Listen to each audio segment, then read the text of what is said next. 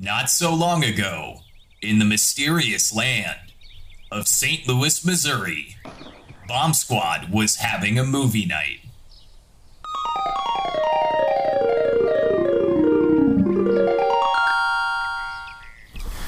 Hi, we're the Sex Bomb Bomb Squad, and this is our 100... 1, 2, 3, 4!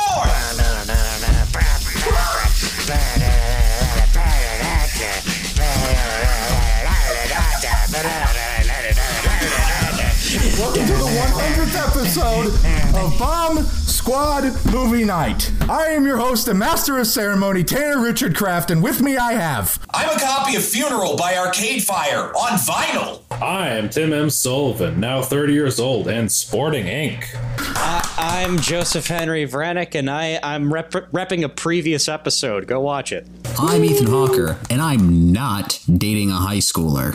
But wait, Ethan, we're talking about Scott Pilgrim vs. the World, Edgar Wright's magical realist masterpiece. It's not a cartoon. What the fuck are you doing here?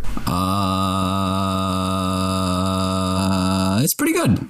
She makes a point. Good. But actually, before we get into Scott Pilgrim vs. the World at all, 100 episodes. What the fuck? How do we feel about that? How is that? Austin, you're arguably the most important reason why we've done as well as we've had. How do you feel? 100 episodes is cool, but you know what's really cool? A billion episodes. A billion episodes. And that shut them all up. As the person who had the pleasure to edit like 96 of these things, it was fun working on the show for the last couple of years and just trying to figure out more ways to make it better for the viewers. Like, we added music, we added backgrounds, more clips, and we're one of the few long-form movie review shows that actually delivers in 4K. So I'm really proud of what we do.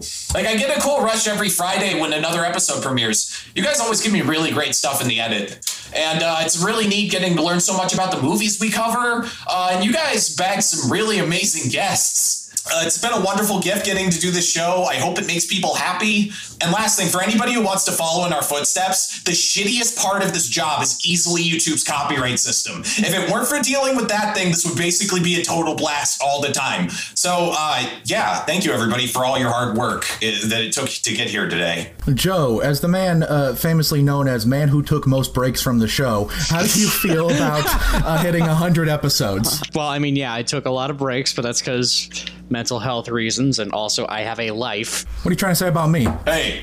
No, 100 episodes. Wow. Yeah, no, I never thought we'd get here either, but you know, I'm happy that we got this far because it's fun to talk about movies almost every week. It's fun to learn about the movies that we talk about every week, and honestly, learn about my friends a little bit. I learn about their personalities. I learn about their tastes. I honestly could not be happier to be celebrating 100 episodes with these motherfuckers, because you guys are fucking special. I love all of you. Aww. Tim, as the person who's hosted the third most episodes, I think, and has been on the third most episodes, how do you feel about episode number 100? We've come a long way since our disembodied voices talked about the first 4 episodes of WandaVision. And you also awkwardly left halfway through the recording, and we had to hide that fact. I also was using a weird microphone that made me sound like Butthead for some reason. But besides that, I've had a good time here. I think it's been a really nice way to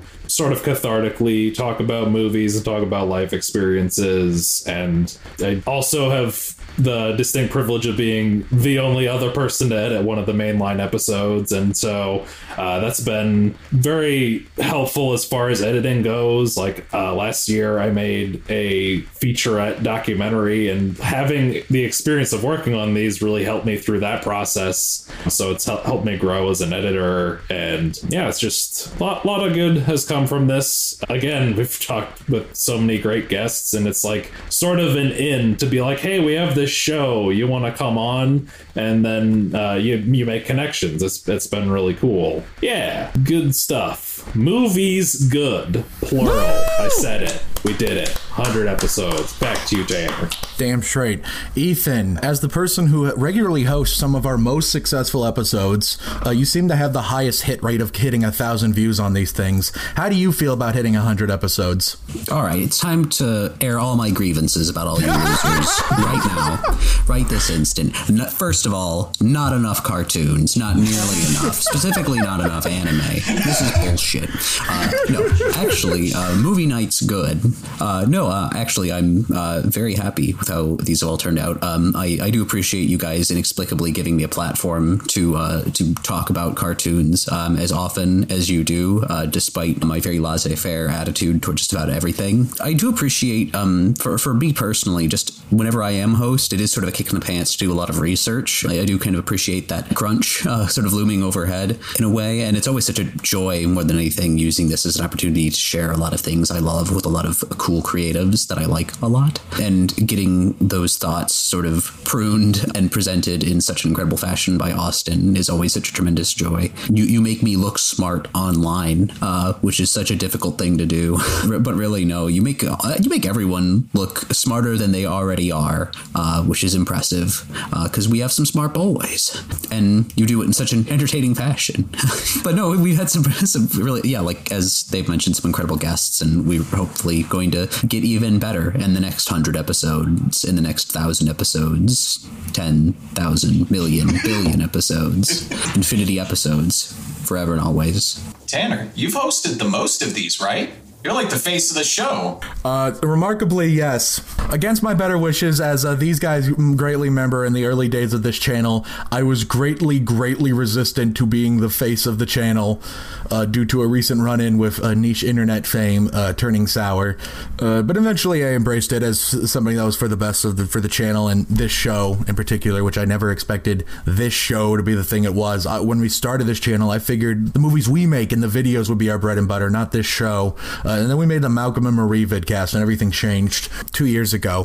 When we started this channel, this show, I was not in a very good place. Obviously, we were just coming out of 2020, which means the world was shit. But I mean, I've had a pretty rough couple of stretch of years. I got out of a really bad relationship. I got into another really bad relationship, got out of that one. I had a previous failed YouTube channel venture that Austin and I came from.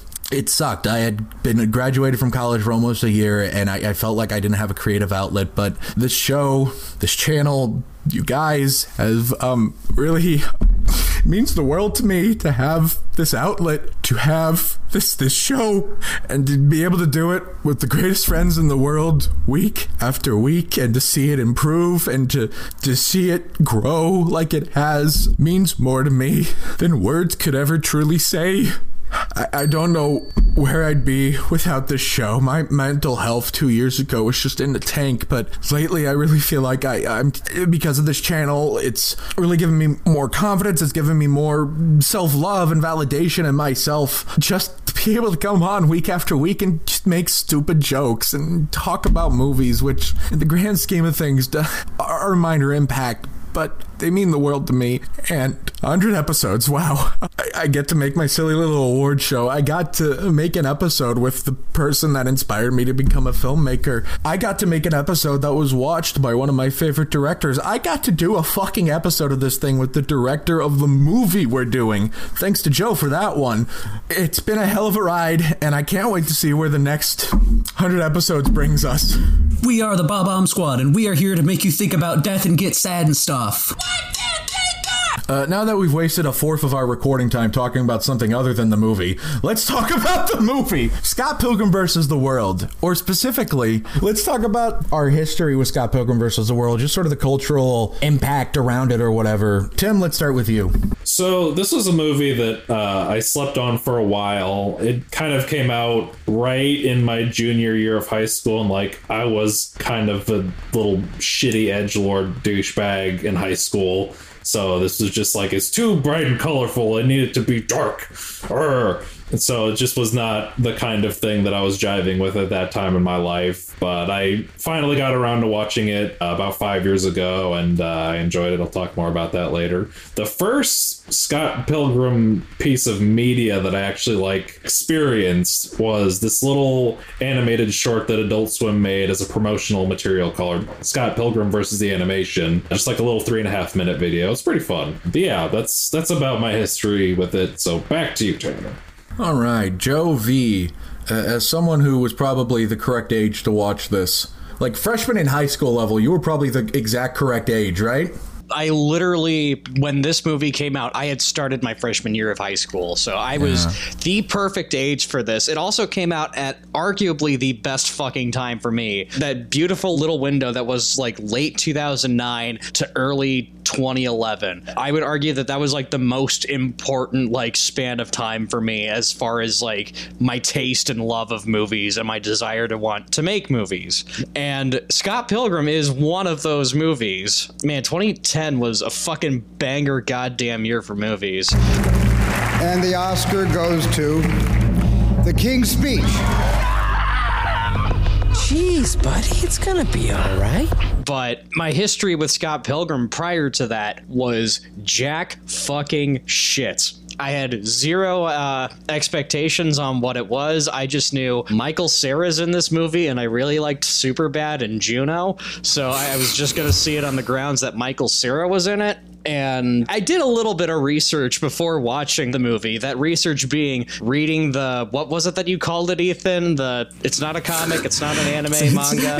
It's not manhwa. I call it manhwa because the creator is half Korean, but it's a graphic novel. So yeah, I read all of the graphic novels because the Council Bluffs library had it at the time. However, the really special thing that I have about this movie is I got to see this maybe 2 weeks before anybody else did. I caught a very early screening of this, and it's probably one of the most magical movie experiences I ever had. Austin, what say you?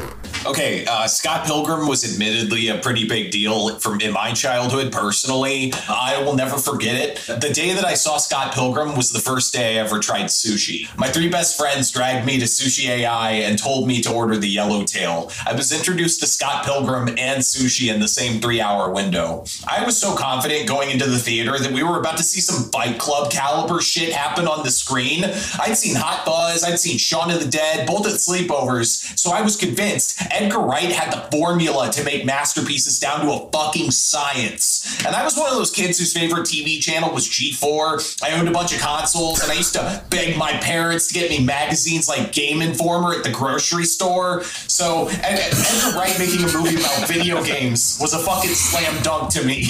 And of course, it was all over the second I saw that techno crane slide back and the opening titles came up. That was the moment I knew this movie was going to be a part of me forever. One of the big impacts it had on me was that I've been making videos since I was 14, and I started using After Effects when I was 15. I always wanted to rip off Scott Pilgrim. Once you see a 2D P-bar come floating up next to a guy in a bathroom, it changes something in your DNA. Lastly, before moving on, it's worth mentioning that I may be a bigger fan of the movie, but my sister's been a bigger fan of the Scott Pilgrim IP in general. She's actually got all the graphic novels, reads them, and she has a super solid Ramona Flowers cosplay where she goes around with this big fucking hammer that our engineer dad helped to make. Loving Scott Pilgrim kind of runs in the family. So that's my history. And if you've got a problem with it, take it to the cleaners. Ethan, you're the one who really wanted this question to be a topic of discussion, so what say you? Dude, wow, she's totally real. So Scott Pilgrim came out in August of 2010. The perfect time for me. I was, a budding games enthusiast who really liked early Nintendo games, that sort of thing. I just discovered emulation. I just turned 13. And as, someone who loved film and comics, perfect timing. I didn't see it until yesterday. I've been completely, it always looked good. I don't even think I I'd always looked interesting to me, but I just never saw it. My only exposure to Scott Pilgrim and Scott Pilgrim adjacent media is playing the game for maybe like 5 minutes and trying and failing to play Clash at Demon Head, the NES game, which is a very good NES game that I was just very bad at the time and was taken on the recommendation of a friend who was a big Scott Pilgrim fan. But now I'm thoroughly Scott Pilgrim pilled, such as it were. In preparation for this podcast, I read the entirety of the graphic novel series by Brian Lee O'Malley. Very good. I watched the movie. I listened to 2.5 of the commentary tracks, and I want to play the game quite badly now. And I'm really excited to dive into it, not just as this incredible film in its own right, but as this really remarkable thing that was like a media mix from near inception, and that is such a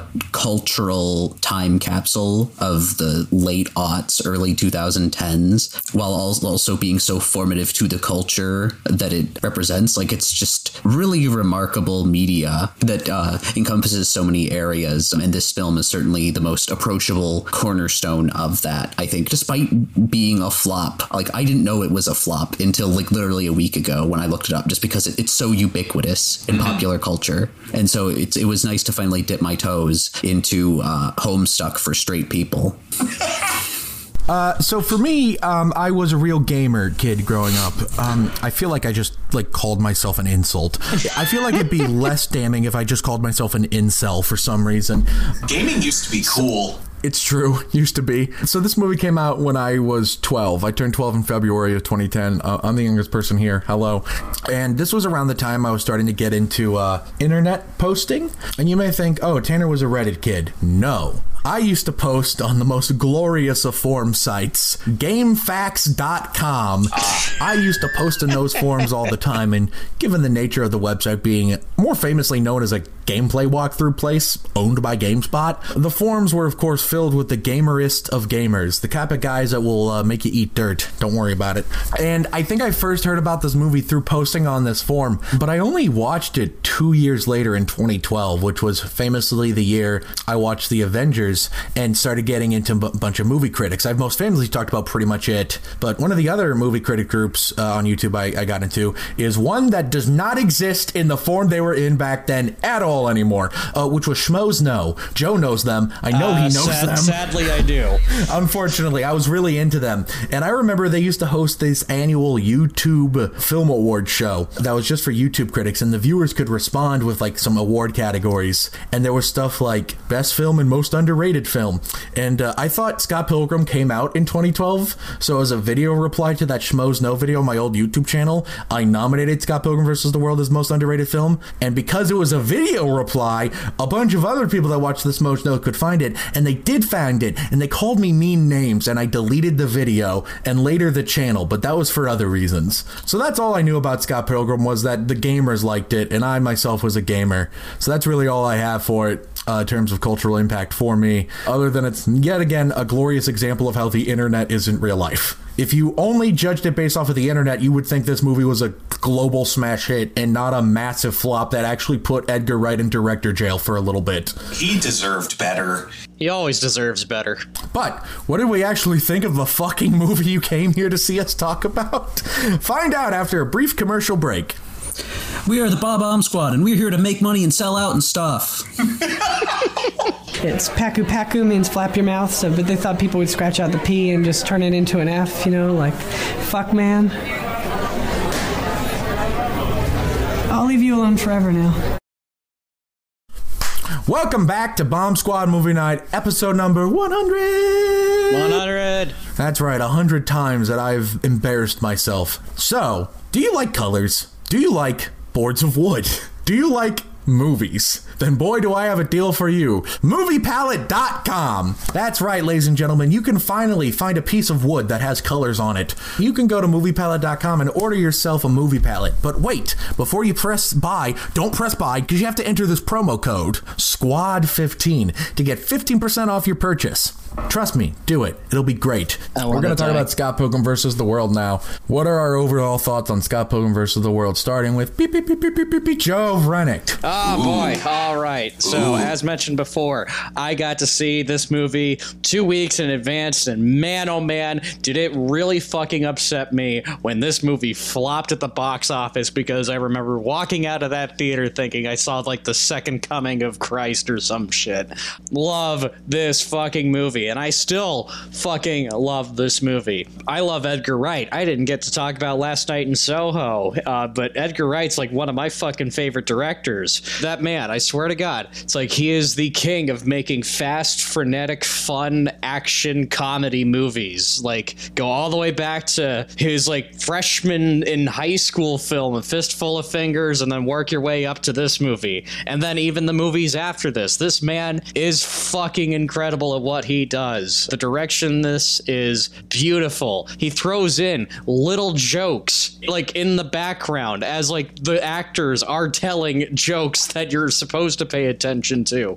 Like, this movie like bears, like all of his movies, bears multiple viewings to just get like all of the little details. Like that's how immaculate like Edgar Wright is with his filmmaking. Bill Pope, legendary cinematographer, man, oh fucking man, gets some of the most incredible shots ever. This movie specifically, something I talked about in the Batman podcast, just like briefly, and in the Suicide Squad cast, adapting a comic to movie. This movie does it in so many goddamn ways and does it so beautifully. It does panels. It like rips shots like directly from the comic. It is perfectly framed. It's beautiful. Acting wise, everyone is like at their peak, at their best. This is probably the best Michael Cera's ever going to be. I kind of wish this moment would last forever. This moment with your hand on my boob? Yeah. I think it's more your moment than mine. Probably the best Brandon Routh's ever gonna fucking be too. All of the Evil X's have. I like Brandon Routh. I met the guy, really nice guy. But all of the Evil X's really, like, they fucking steal the spotlight. Honestly, probably Brandon Routh really steals it as Todd Ingram, the douchebag vegan. Smells like a face-off. Fetch me my instrument. Scott Pilgrim's about to go down, and this time, it's on me. This movie is also endlessly quotable. I quote this movie in my everyday life, which leads me to a little story, because I don't know if we're going to have time for general discussion. So, when I was in high school, around the same time that I finally watched this movie, I went to my homecoming dance, and I met this girl that I was friends with in one of my classes. And we kind of decided to start going out at the homecoming dance. And then I thought it would be funny to be like, so does that mean we're dating? And she goes, yeah, I guess so. And then I just kind of go, because I thought it was funny, does that mean we can make out? No. To which she then says, if you want to. And then I just go, cool. And then we go in for it. The one time in my life where quoting a movie got me to make out with a girl, and it was the most legendary fucking thing I ever did in high school. Can't believe Scott Pilgrim got you to first base. Quote Scott Pilgrim to a girl, it works. That's my ringing endorsement. I wish I could talk more about this movie, but I gotta let you guys talk about it, so back to you, Tanner. Interesting. Last time I quoted Scott Pilgrim to a girl, I spent a night in the drunk tank for some reason. Tim, what are your overall thoughts on Scott Pilgrim versus the World? It's pretty good. All right, moving on. Yeah. You can sleep on the floor until you find somewhere else to stay. I got you muffs and blinkers in case this might happen. This isn't my favorite Edgar Wright movie. That honor is held by Shaun of the Dead. But I do think this is like the movie he was born to direct. It's bleeding with his style, playing on like music and visuals in a very particular Edgar Wright way. And it's a lot of fun. If you have any familiarity with video games, like there's all these things you can pick up on, like Legend of Zelda and Mario music beats and just like all of the visuals. And like, again, like when I was in high school, that seemed a little off-putting to me because it's like they're trying too hard or whatever. But you know, watching as adults, like fuck yeah, this is fun, this is good. I don't have too much deeper to say about it. It's just a real good time. Back to you, Tanner. Didn't want any hard feelings, so I figured why not be the bigger man and give you a call. Sorry, what I meant to say is I'm coming over there to kill you. Yeah! Go kick that guy's ass. All right, good work, Tim. Ethan, you're talking about a live action movie for like the second time ever. Why? It's functionally a cartoon. There's so much motion graphics and After Effects work packed into this baby. On top of it just being over-the-top fun, Wright makes it very clear on the commentary track that he's taking inspiration from not just the original source material, which he obviously loved because it was optioned basically immediately after that first graphic novel was published. Oni Press approached a film distributor, and then it ultimately ended up in the hands of Edgar Wright. And he was just sort of in the process of making this movie basically since the second volume came out. The second volume titled Scott Pilgrim vs. the World. Hey, what do you know? And it's clearly just a tremendous labor of love that took 5 years basically to make, from soup to nuts. The actual filming obviously was like a year, but no, I think it's a really remarkable film in a lot of ways. As a companion piece to the comic, I think it is just laden with over-the-top action. The comic book is pretty decompressed, like slice of life, low-key. So it's weird seeing a live action really exaggerate the fight sequences. Usually it's sort of the other way around. And it's all done in a way that fits perfectly with the source material. It's sufficiently over the top, but there's never any fear to be colorful with it. Like this delightful contrast between, Toronto in wintertime, which is very gray, versus when things really kick into high gear and it's just so incredibly vibrant and colorful. It's just a remarkable film, especially for 2010. Like in terms of stylistic content here, it's so ahead of the curve in terms of mainstream filmmaking. Bill Pope, the cinematographer who worked on The Matrix, which is fitting because The Matrix is another movie that kind of hits those buttons where it's such a love letter to a bunch of old things while also massively innovating on technical spaces, but also just being a really good movie. If I were to have one, not necessarily complaint, but I'm not sure how to take Michael Cera's performance because it is very good, but I feel like Michael Cera's natural voice, which is, sort of passively wienery, just generally a bit damp, kind of exaggerates Scott's less good qualities in a way that I frankly, based on everything I've heard from Wright, wasn't intentional, just a little bit. I think it's only something you'd notice if you read the comics, frankly. You getting your drink on? No, I don't drink. This is just some Coke Zero. But I still like Cera's performance a lot. He brings a lot of physical energy to it, doing a lot of his own stunts, purportedly getting kicked very hard in a way that he thought would hurt very badly, but didn't. And he was very surprised by the fact that it didn't hurt. He's delightful listening to one of the commentaries in general, just a kind of delightful weirdo. And I think it's replete with good performances, just good content in general. Ramona lived in New York. Oh, I was just there. Played the Chaos Theater. Fucking blue hair.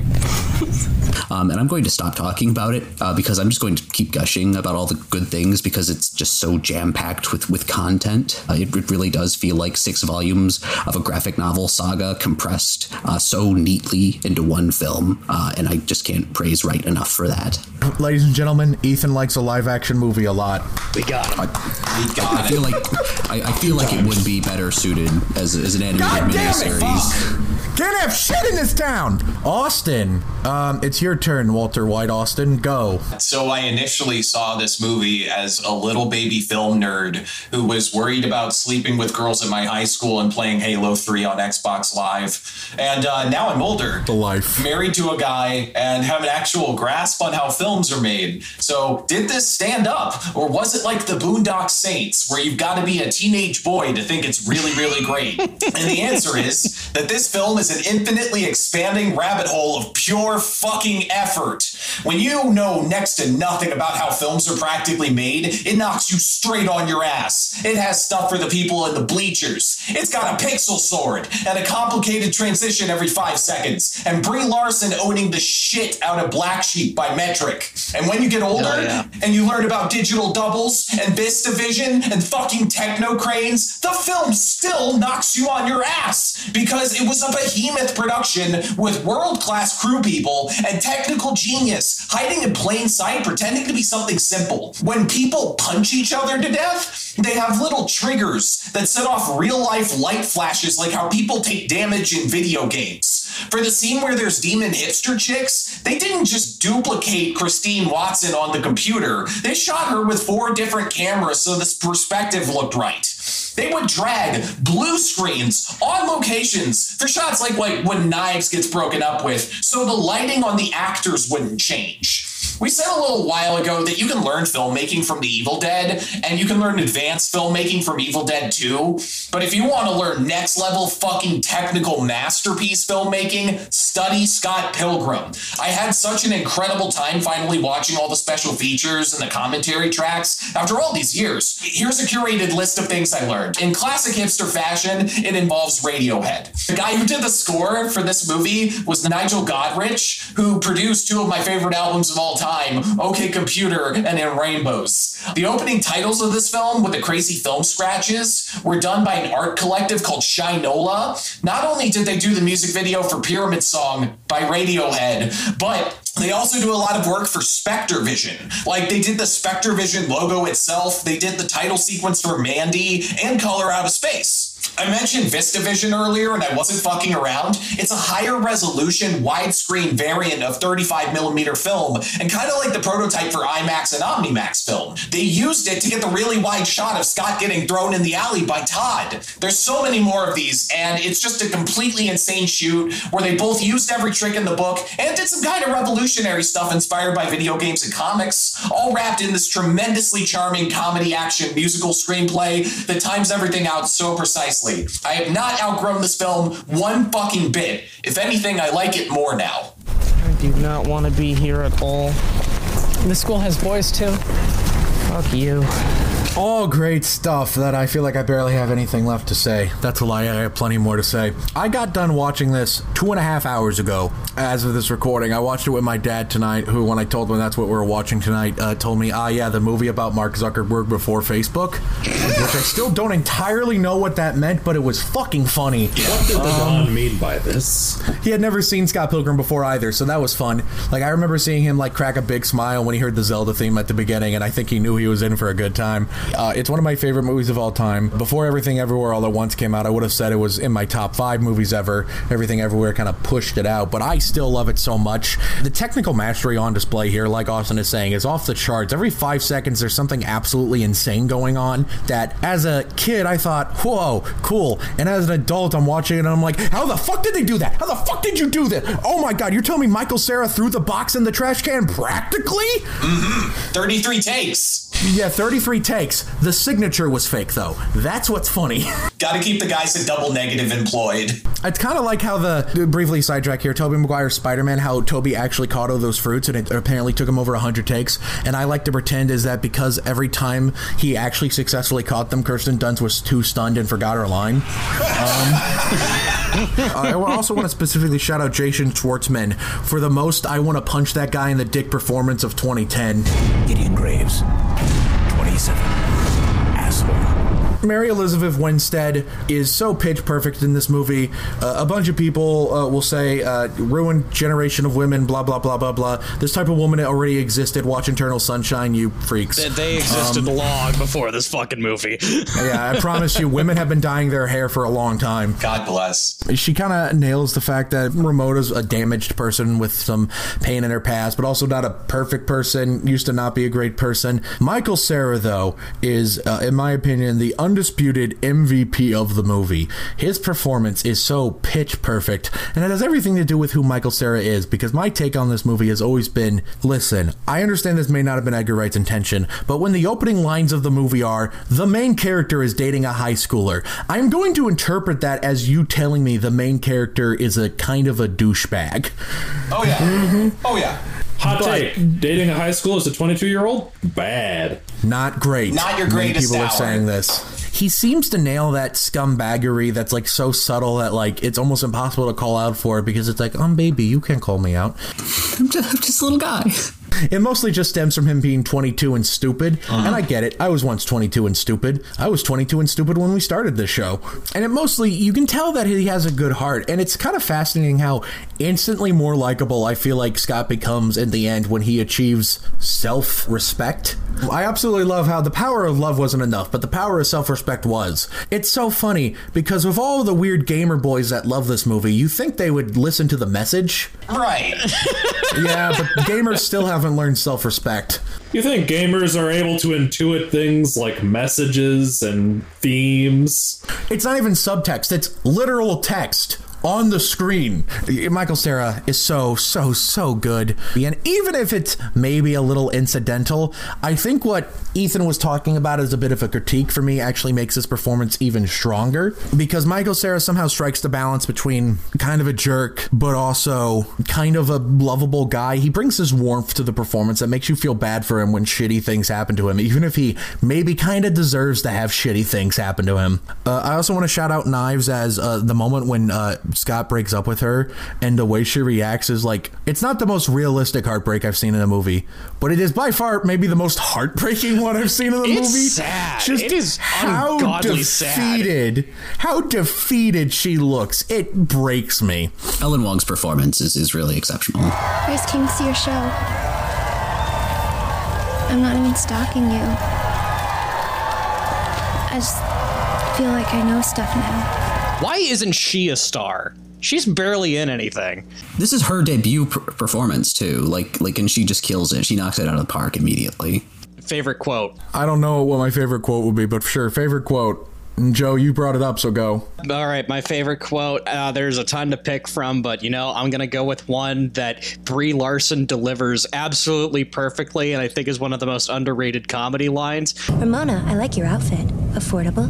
Austin, go. Scott, if your life had a face, I would punch it. Yeah. Or I wasn't vegan. It's milk and eggs, bitch. Tim. I like the bit in the coffee house where the mouth was getting bleeped and he's like, How are you doing that with your mouth? Never mind how I'm doing it. Whatever it was that she said, I don't know. I'm not taking any questions. All right, Ethan, go. Oh, it's absolutely the line where Scott is talking with Stacy after breaking up with Ramona, and Stacy says, I mean, did you really see a future with this girl? Like, with jetpacks? I love that bit. For me, the funniest line in this movie, and maybe my favorite line overall, is delivered to perfection by Superman himself, Brandon Routh. On April 4th, 7:30 p.m., you partook a plate of chicken parmesan. Chicken isn't vegan? I think about that every goddamn day. So, let us move on to our final thoughts. Austin, go.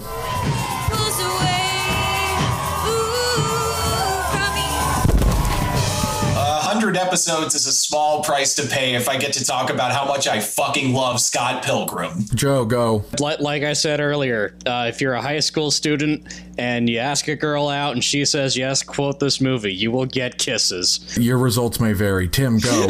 This movie pucks. This movie pucks! God damn it. Ethan, go. I'm really glad I had the opportunity to both see this film and experience the graphic novels. I love both of them. I'm going to be probably reading O'Malley's follow-up seconds within the week, and I'm just really glad I was able to join you guys for the 100th episode in discussing such a really exceptional, cool film. What is there to say, really, that I haven't already said? It's a technical marvel. The acting is incredible. It's one of my favorite movies ever. It's so insane. A lot of people misunderstand this, and this movie did not ruin an entire generation of women, you fucking freaks. But you want to know who did ruin an entire generation worth of women? Who? The person watching / listening to the 100th episode of Bomb Squad Movie Night. I think I just broke my desk. You need a new desk. If you are listening to this episode on any of the audio platforms we're on, thank you so very much for listening. If the platform you're on supports reviews, go ahead and leave us a good one. It boosts us in the algorithm, maybe. They like engagement. If you are watching this on Spotify video, we say fuck a lot, so what's up? How about you mosey on down over to our Patreon? We actually have some exciting ideas for things we may launch for the Patreon this year, so it may one day become more than my mother. paying us beans per month. And if you're watching this on YouTube, thank you oh so very much once again for watching the 100th episode. Go ahead and go down to the comment section below and let us know, what do you think of Scott Pilgrim vs. the World? What do you think of the fact that if you look at the internet, Scott Pilgrim vs. the World is like the Titanic of movies, but if you look at the box office, it didn't do shit. Just what do you think of that sort of dichotomy? And finally, what do you think of 100 episodes of Bomb Squad Movie Night? If you have a favorite memory, a favorite something of the show, please comment below and let us know. Hit the like button so we know how much you like us. Hit the subscribe button so we know how much you love us. And hit the bell icon so you can know exactly when we upload new videos. Make sure you tune in next week for a special Tim-hosted episode of the Bomb Squad Movie Night, which will be on what movie, Tim? Next week, we are talking about the hit film Bullet Train with a very, very special guest. Yeah, that's right. We got Brad Pitt. So make sure you tune in for that. Holy shit, I can ask him about Cool World. What was it like meeting Papa Ralph? But yeah, thank you so very much for the 1000th time for watching. It means the world to us. We literally could not be here without all of you guys genuinely coming in and supporting us week after week. It started with one big fan, Death Machine Star, if you're watching this, and it's grown to many more people. We couldn't do this if it wasn't for the fact that you guys seem to genuinely love this. So thank you for tuning in for the 100th time. And like I said before, here's to 100 more. See you next time. 6 seasons in a movie! 6 seasons in a movie! 6 seasons in a movie? 6 seasons in a movie. Got 6 seasons and a movie? They got movie now?